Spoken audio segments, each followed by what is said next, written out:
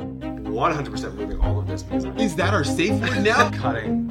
Obviously you have to cut that. Obviously. We are better people than this, and I am not doing this. Okay. I'm the better one. I'm the one who's in abject horror. I'm good now. Okay. You know, a lot of hours go into our recording sessions, whether they be over Zoom or in person or at a park, maybe a zoo. And sometimes, for one reason or another, things just don't end up making it into the podcast. But that's where the cutting room floor comes in. In this episode, we were talking about latter days, but Stuart had a very interesting question that we all had an answer to. Take a listen, and I'll be back at the end of the episode. Can I ask us an odd question of an observation that I've made? So, Yeah.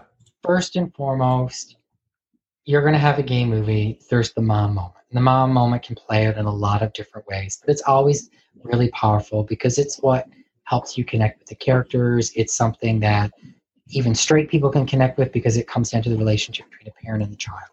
Why is the mother always a redhead? Give me a gay movie where the mother is not a redhead. What is that? Love, Simon? I didn't see that. But that's a new movie. I think that's a new... You're not wrong. Edge now that I of think about it. 17, redhead. Another gay movie. It was a drag queen, redhead. This movie, redhead. Redhead. The mom from Queer as Folk, redhead. Will and Grace, Debbie fucking Allen. Grace's mom, redhead. Redhead. How What is it interesting. with I've redheaded never thought mom? about that. They're fiery.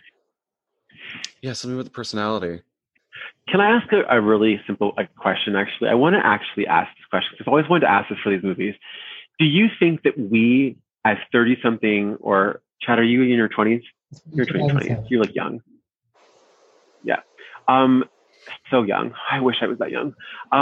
This light, I'm loving this light because it makes me look real like washed, no wrinkles on my face.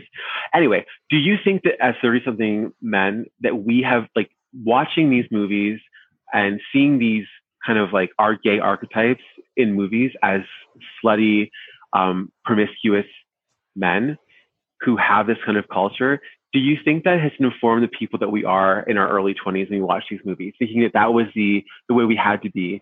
Yes. In the gay community. The difference is that it wasn't informing who we had to be. It was showing me an option of what I could be. Right. Yes. This that I was like I'm fairly certain I was still a virgin when this had happened when I watched this movie. Well, you would have been like 11. Yes, exactly. You know? I think we'd have a different conversation if you were like, I wasn't a virgin. I was well seasoned. Which is like seasoned spring chicken. You know, like everyone has a desire to feel attractive and to be desirable and to want to have sexual experiences. And I had a friend when I watched this movie, and I won't say his name because he probably already knows that it's him and he's gorgeous, but he just seemed to have everything. And life just seemed so easy for him. And I never knew anyone who had abdominal muscles like that. I grew up in Newfoundland. We didn't show our stomachs. You didn't see stomachs. This was outside of Newfoundland, but he just was very much like what I saw Christian as. And so it was always something of like, I don't know, like there's a lot of things about Christian that I really like and I agree with and I support with. I like that he's incredibly comfortable with his body and his sexuality.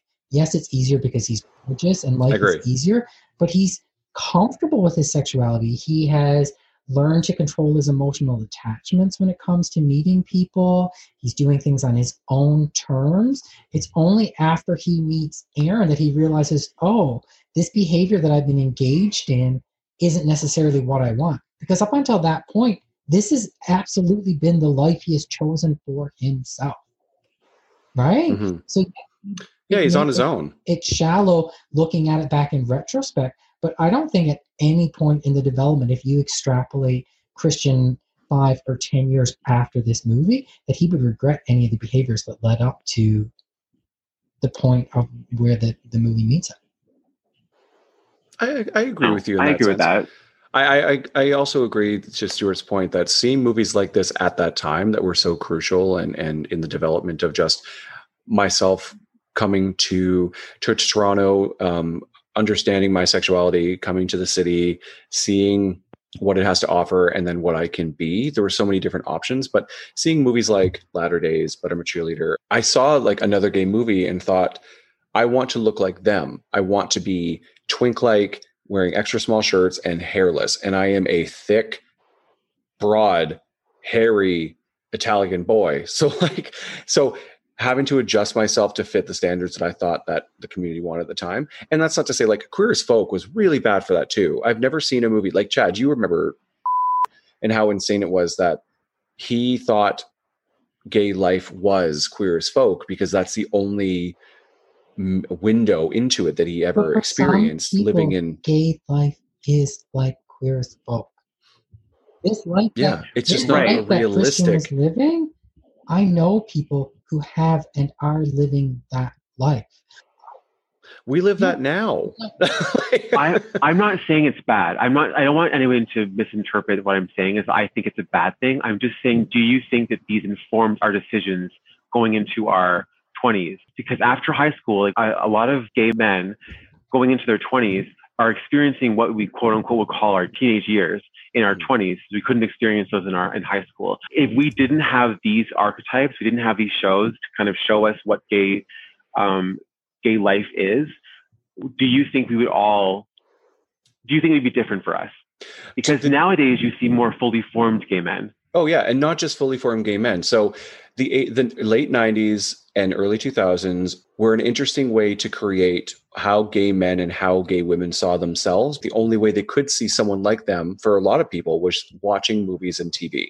Right. Will and Grace is a perfect example of how anyone at any given point is one of those characters in their life forever. 100%. But as a young gay man, I honestly thought every lesbian wore plaid and was a carpenter in some way, or looked like Ellen, or looked like a very thick, or looked like Rosie O'Donnell. It was one or the other. There was no other choices. And then when something like Queer as Folk came around, where it was like, you have to look like one of these thin white men doing one of these very specific traits, whether you're a geek or a sex addict. But what I appreciate now, the people who were raised with that understanding of this is what you should be, realize this is not.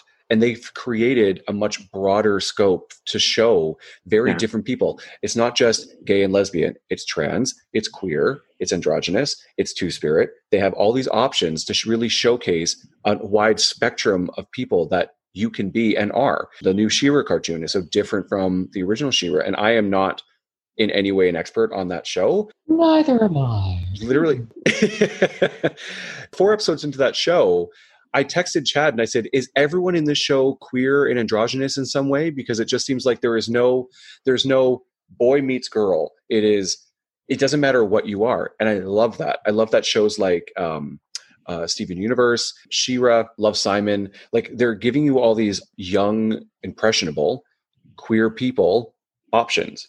And so here's a little bit of insight that I'm going to put forward. Okay. Choose to agree or disagree.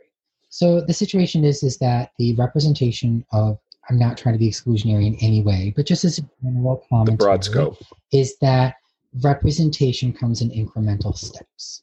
And so we are looking at these sorts of archetypal characters with the perspective of existing in a world where it's okay and easy to present someone a full-fledged way.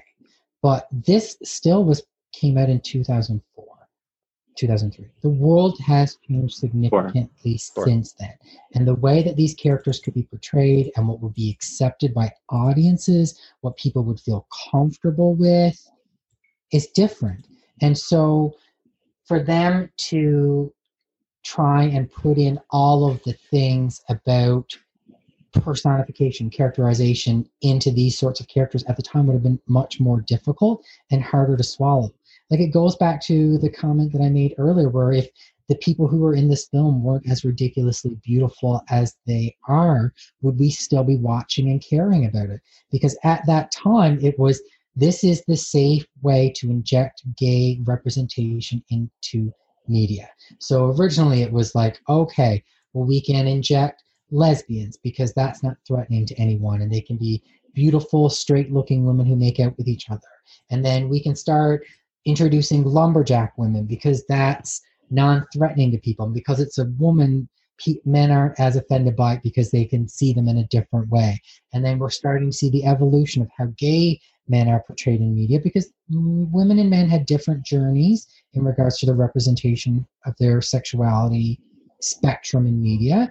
And this is how it was started. And so, unfortunately, a lot of the things which we now recognize to be failures and shortcomings in the way that we view and see and discuss gay men and their bodies was put forward here because that was the easiest thing to sell.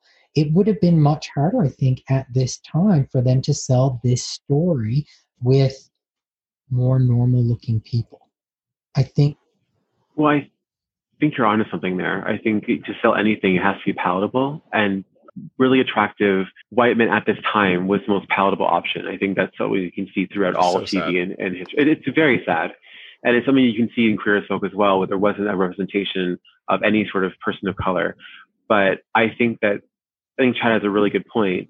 I think I'm not saying necessarily that anything was done wrong. My question was more to like the audience is like, do you think the choices we would have made as younger babies would have been different if we had that holistic understanding that that orientation and sexuality are a spectrum rather than a set characterization of what that looks like? And it's usually, and I will say that in the early 2000s and late 90s, that characterization was overly sexualized men who were unable to have monogamous relationships, whereas lesbians were always settling down. 2 weeks later, they're married with like cats. Yeah. Exactly. So I think that's an interesting. I completely agree with you, Chad. I do.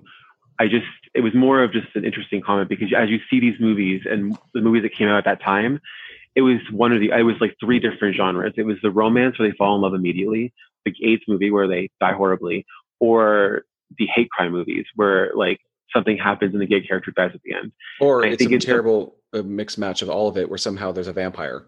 Exactly. And I think that's something that's really interesting is the fact that while this all was happening, I think Hollywood and the entertainment industry was figuring out what the portrayal of gay was and what sold the best. And I think you saw that throughout the 90s with like the TV Will and Grace. You had Queer as Folk. You had My So-Called Life in the late 90s. You had the L Word. All of these different movies and TV shows that had gay characters inserted inside of it. We're trying to figure out what that perfect character was. But I also find too that oftentimes in mainstream media, gay characters, and I'm not classifying this movie as mainstream media. It was done by TLA, which is a gay. God. Yeah, but I think in mainstream media.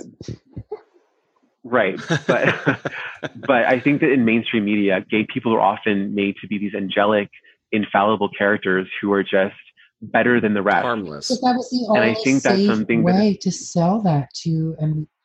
I agree. Yeah. Completely. So and then somehow we completely lose all of that progress by creating Kevin Keller in the Riverdale series, because that was the saddest, creepiest, most uncomfortable representation of an LGBT person I've ever seen. Period. It started off with such good intentions. The TV show. Oh, the comic was fantastic. Oh, the TV show is, we have a whole thing on it. I can't talk about that. We're not going back.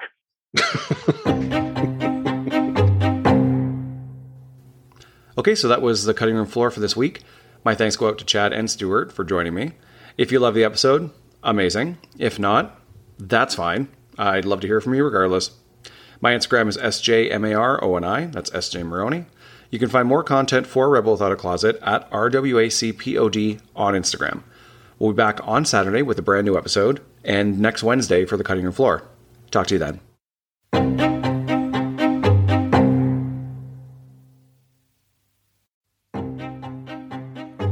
Thank you so much for joining us, everyone. If you want to find me on Instagram, it's XNDRA_DESIGN, Xndra_design. I would love your feedback, comments, hate mail, whatever you got for me. But let me know it's podcast related because I get a lot of weird things in my inbox. Hey everyone, it's me, Bear Sailor Moon. You can find me on all social media platforms at Bear Sailor Moon. including Scruff. If you want to find that, you can search me at Star Fox. I like that it's still not your real name. No. You can find me on Instagram or TikTok at Jennikin_. Or if you have an Amex Black Card, you can send me a DM. They are open. It's not just the DM that's open, sweetheart. Well, it depends on the net worth. That opens other avenues. I have a Moon Kingdom. Does that count as net worth? Oh. Better yet, I think it's more important to ask how wide are those avenues. You can find me on all social media at CarlottaCarlisle. Amazing she can still spell that far up in like fame. Hey everyone, it's Chad. Follow me on Instagram at CSKIO1. Or you could buy me a pizza. I just want pizza coupons. I will also accept pizza coupons. I guess that means I have to say something funny. Shit. I'm not sharing my pizza with you. Okay, I will, I swear. You can find me at Julia Lynch on Instagram and on Twitter. And you can find me, SJ Maroney, on Instagram. Find us on Facebook and Instagram under RWACPOD. Join our Patreon for all of our archive seasons and bonus content. And please rate and review this podcast wherever you subscribe. Until next time, go Steelers.